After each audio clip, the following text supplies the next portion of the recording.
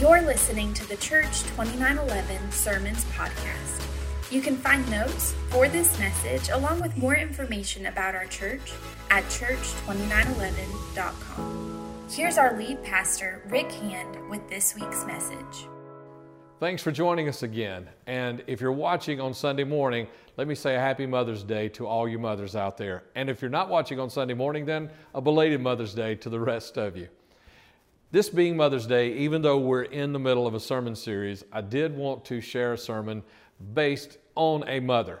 Now, there are a lot of moms to choose from in the Bible. The one we selected was Ruth. If you've ever heard a sermon on Ruth, you probably didn't hear a Mother's Day sermon on Ruth. And if you ever heard her story, you probably aren't thinking about Mother's Day. But just hold on, we'll get there, okay? So now the story begins in the book that bears her name, Ruth. It begins right there, Ruth chapter 1, verse 1. And we see Elimelech and Naomi, a man and his wife, and they have two sons. There's a famine that comes to Judea. They live in Bethlehem, or that area. And so they end up having to leave to go somewhere where there's enough food to feed the family. They end up in Moab. While they're in Moab, Elimelech dies. And Elimelech and Naomi's two sons, they get married. They marry a couple of the local girls there.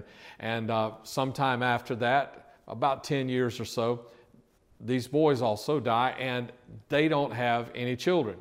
So now what we have is we've got Naomi, and she's in Moab without any family around her. The only people she really knows are these two daughters-in-law that she's picked up there. And so it's just the three of them, all alone. Three widows, three childless widows. Now this is where really the story kind of picks up. I mean, we get this little bit of background, and here's where the story picks up. And this is kind of a dark place for these three ladies, isn't it? I mean, it's a place, I mean, if you were to draw their picture, I mean, they would be a symbol, you know, of emptiness and of loneliness, of hurt, of loss, of death, all of these things in their life. And so that's where we find them. And I want to say a prayer right now here early on in this message, because I know that there's some of you that you're in a place like that also. You're in an empty place, a place of loss. You've experienced some things here recently. I know we have three families in our church that have experienced death during this quarantine time. And it was so tough on the families, they didn't get to have that normal funeral, and they didn't get to say goodbye as they usually would. They'd get to have friends around them.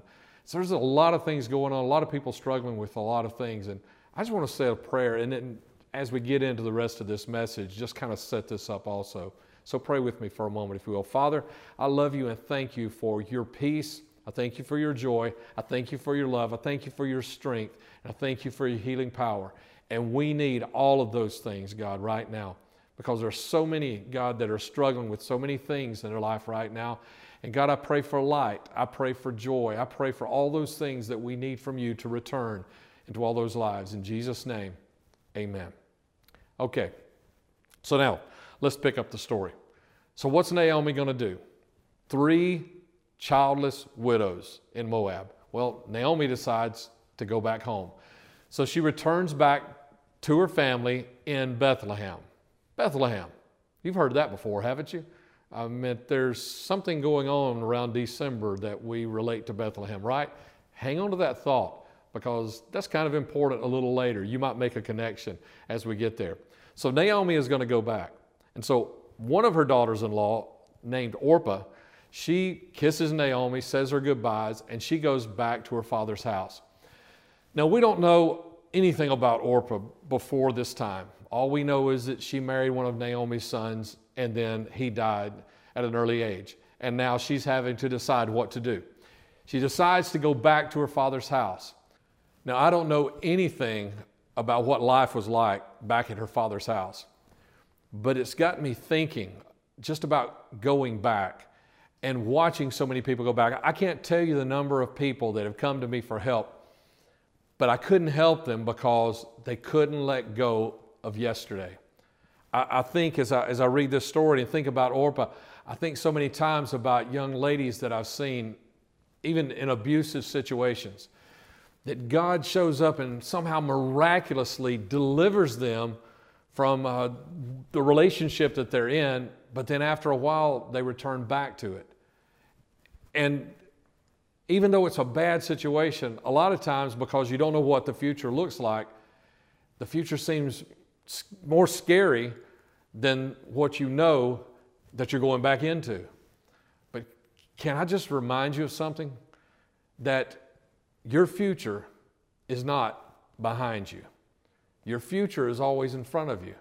Your future is always something to go toward, not to turn back to.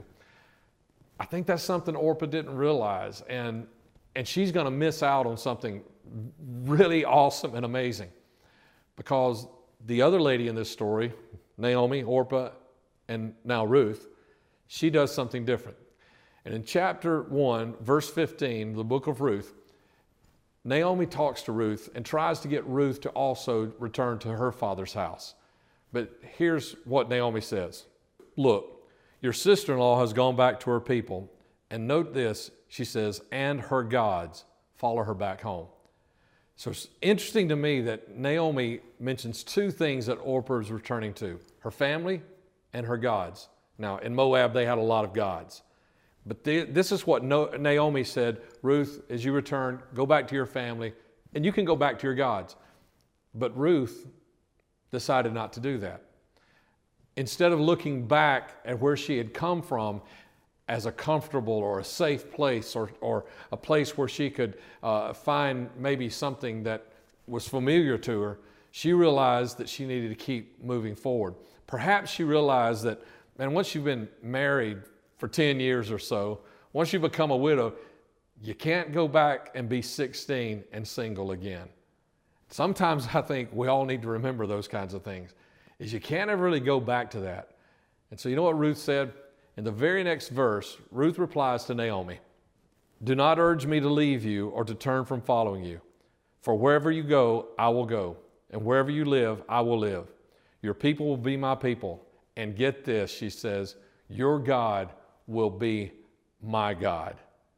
You see, this was a truth a few moments ago that I shared with you about how your future is not behind you. And it's a truth in so many parts of our lives. It's a relationship truth. It's an emotional truth, but it's a spiritual truth also, is that your future is not behind you. You got to keep on moving forward. You got to keep on pressing toward that. And what Ruth realized is that her future, her awesome future, the best she could have in the future lay in following after and getting close to Naomi's God and his people. Can I say that again in a little different way? That the most awesome future lies in getting close to God and his people. How in the world did Ruth already know that? I know that may be your argument with me, like, well, she didn't know that. Maybe she did, because maybe there was something in this mother-in-law, Naomi. Maybe there was something in her. Maybe Ruth had watched her and all the things that she did in her life and realized what an awesome lady she was. And maybe that's what made Ruth realize, this is someone I need to follow. And so let me encourage you. I know we're kind of talking about Ruth today, but moms, let me encourage you. And not just moms, dads too. But let's go for that. Let's target that in our lives, to be someone that someone else would look at us and say, I want the God that you serve. I want to be around the people that are like you, because this is what Ruth did. And everything about Ruth's life changed when she said, your God will be my God. When she started chasing after Naomi's God, when she left behind everything in her past, when she left behind all of that pain, all that hurt, all of that emptiness, when she left behind everything that was comfortable to her, and she said, your God is going to be my God, and she started chasing after God, that's when everything turned around, because she realized her awesome future lay in getting close to that God and his people. And so what was this awesome future? Well, the next 3 chapters tell us in the book. Ruth 2, 3, and 4, it is probably the most awesome love at first sight story in the whole Bible. Okay, and she meets Boaz, and she falls in love. And I mean true love. I don't know what her relationship was with Naomi's son, but she has true love with him, and he has true love for her. I mean, it's just awesome. You read the story. The link is in the sermon notes. Just an awesome story. Just those three chapters. Your kids, if you've got kids at home, they would even love hearing that story. I dare you to just read it. An awesome story. She finds true love. She finds provision. And this may not seem like a big deal to me and you, but when she lost her husband, and she lost her father-in-law, lost her homeland and all that, she didn't know what the future was going to hold for her. And so to just know that she was going to have somebody provide for her, and not just barely provide, she became a rich woman when she married Boaz, and she got a home. She didn't have a home anymore. I mean, she was living with her mother-in-law with a bunch of family that she had never met before she gets to Bethlehem. But now she's got a home. You know, all these things, right, that she finds, love, provision, and home, 2 out of 3 would be pretty good, right? But she got them all in Boaz. And I think most of the sermons I've ever heard on Ruth kind of wrap up right there. But she got so much more than that. Because we also read on at the end of chapter 4 about Obed. Now, who is Obed? Obed is her little boy. Now, when you read the story in Ruth chapter 4, and you see where Ruth and Boaz get married, as you read it, it says that they had relations, and she becomes pregnant, and she gives birth to this little boy. I mean, if you didn't know anything, if you didn't know any better, you'd kind of think that all happened in a matter of days. But we don't know that she got pregnant immediately. We don't know how long that lasted. We do know that it was at least 9 months. Sometimes when we look at other people's lives, or we hear other people's stories, we kind of think all the blessings happen without any struggles. Well, look, we already know Ruth had a lot of struggles, right? And when this happened, we don't know if it happened in a hurry or not. But we know most of the time it doesn't. Most of the time, we end up waiting for good things to happen in our life. And it's in those times that we have to just keep charging forward. Keep pressing forward. Remember what we decided, my future lies in getting close to God and getting close to His people.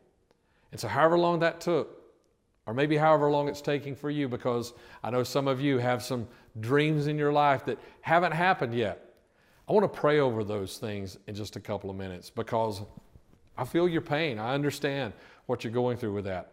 But understand, sometimes it just takes a while. Even though we read these Bible stories and we think, man, it happened like that, and it doesn't happen that quick, okay? So just hang in there, all right? Because that wasn't the end of her story either. Do you know who her great-grandson was? Her great-grandson, and probably at her age, she didn't live long enough to see him, but maybe she did, we don't know. But her great-grandson was David. Yeah, that David. The one who watched his father's sheep, the one who killed the giant Goliath, the one who became really the champion of Israel. And then when God needed a king to replace King Saul, God chose David, because this is what God said about David. He said himself that David is a man after my own heart. This was the great-grandson of Ruth. Now, I mean, just think about it, backing up into the story and thinking about where she was, and then she makes this decision that she's going to get close to God and close to His people, and then boom, boom, boom, all these things just start falling in place in her life. She begins to just see miracle after miracle, and David, the man after God's own heart, David, the champion of Israel, David, the mighty king. And it doesn't end there, does it? No, because David's son, Solomon, well, that's her great-great-grandson, right? And Solomon, and then his sons, and on, like Jehoshaphat and Hezekiah and Josiah. I mean, her lineage actually became a lineage of kings where we all have kids and grandkids. She had kids and grandkids, but her grandkids and great-grandkids and great-great-grandkids, they became the kings of Israel. Her line became a royal line. I just want you to see and understand that all of that negative, all of that darkness, all of that emptiness, all of the pain and the struggles that she went through, God turned all of that around.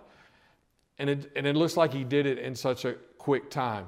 And he turned all that around, but that's still not the end of the story. 30 generations down. Now that's a long time. 30 generations. I mean, who's thinking anymore about families in 30 generations? Well, the Jews do. They think in those terms. And that's why they kept these kinds of records, and they know this. 30 generations down, her great, however many it was, grandson was a man named Joseph. And we read about Joseph in Matthew chapter 1. He's engaged to a young lady named Mary, who becomes the mother of Jesus. Yes, this is part of Ruth's lineage. This is part of her family tree.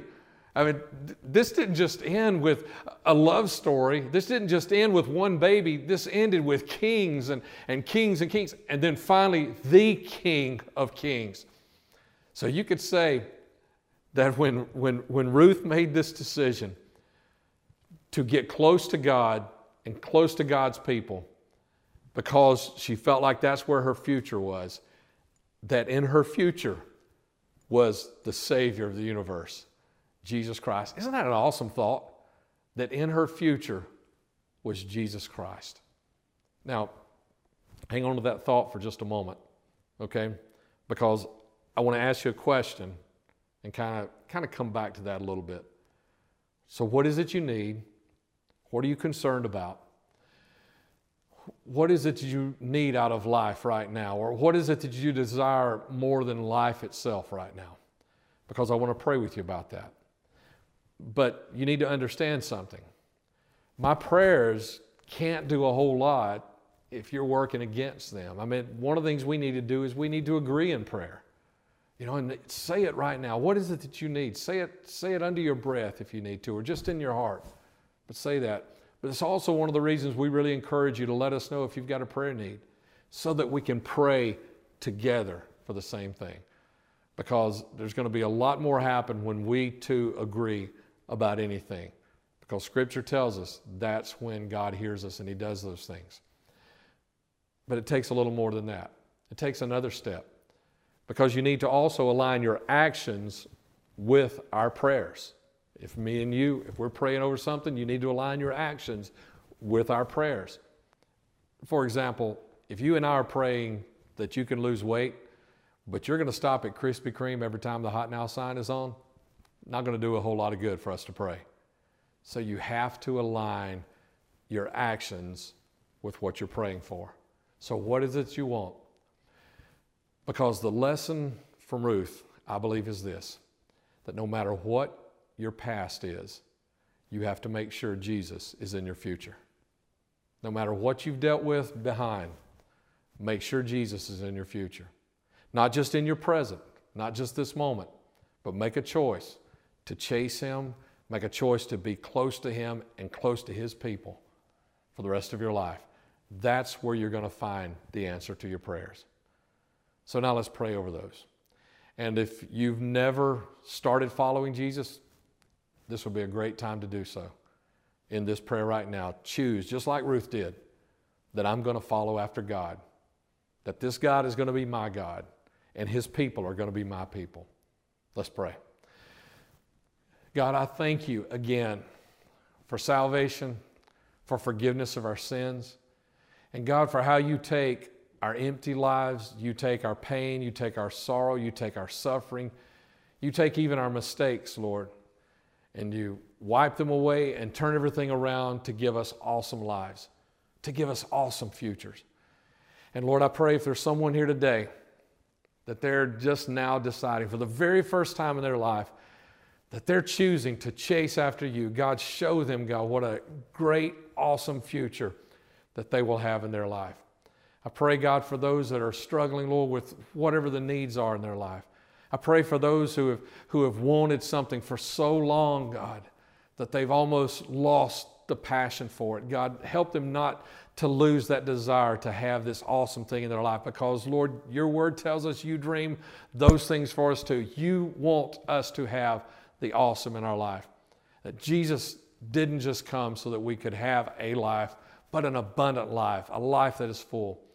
And so, Lord, I pray for whatever the needs are. And God, as people share them with us today, God, and the prayer team joins with us, God, I believe you and ask you, God, to accomplish those things. God, for fear, Lord, I pray for peace. God, for hurt, I pray for healing. God, for financial needs, I pray for financial blessings because you've already provided for every one of those things.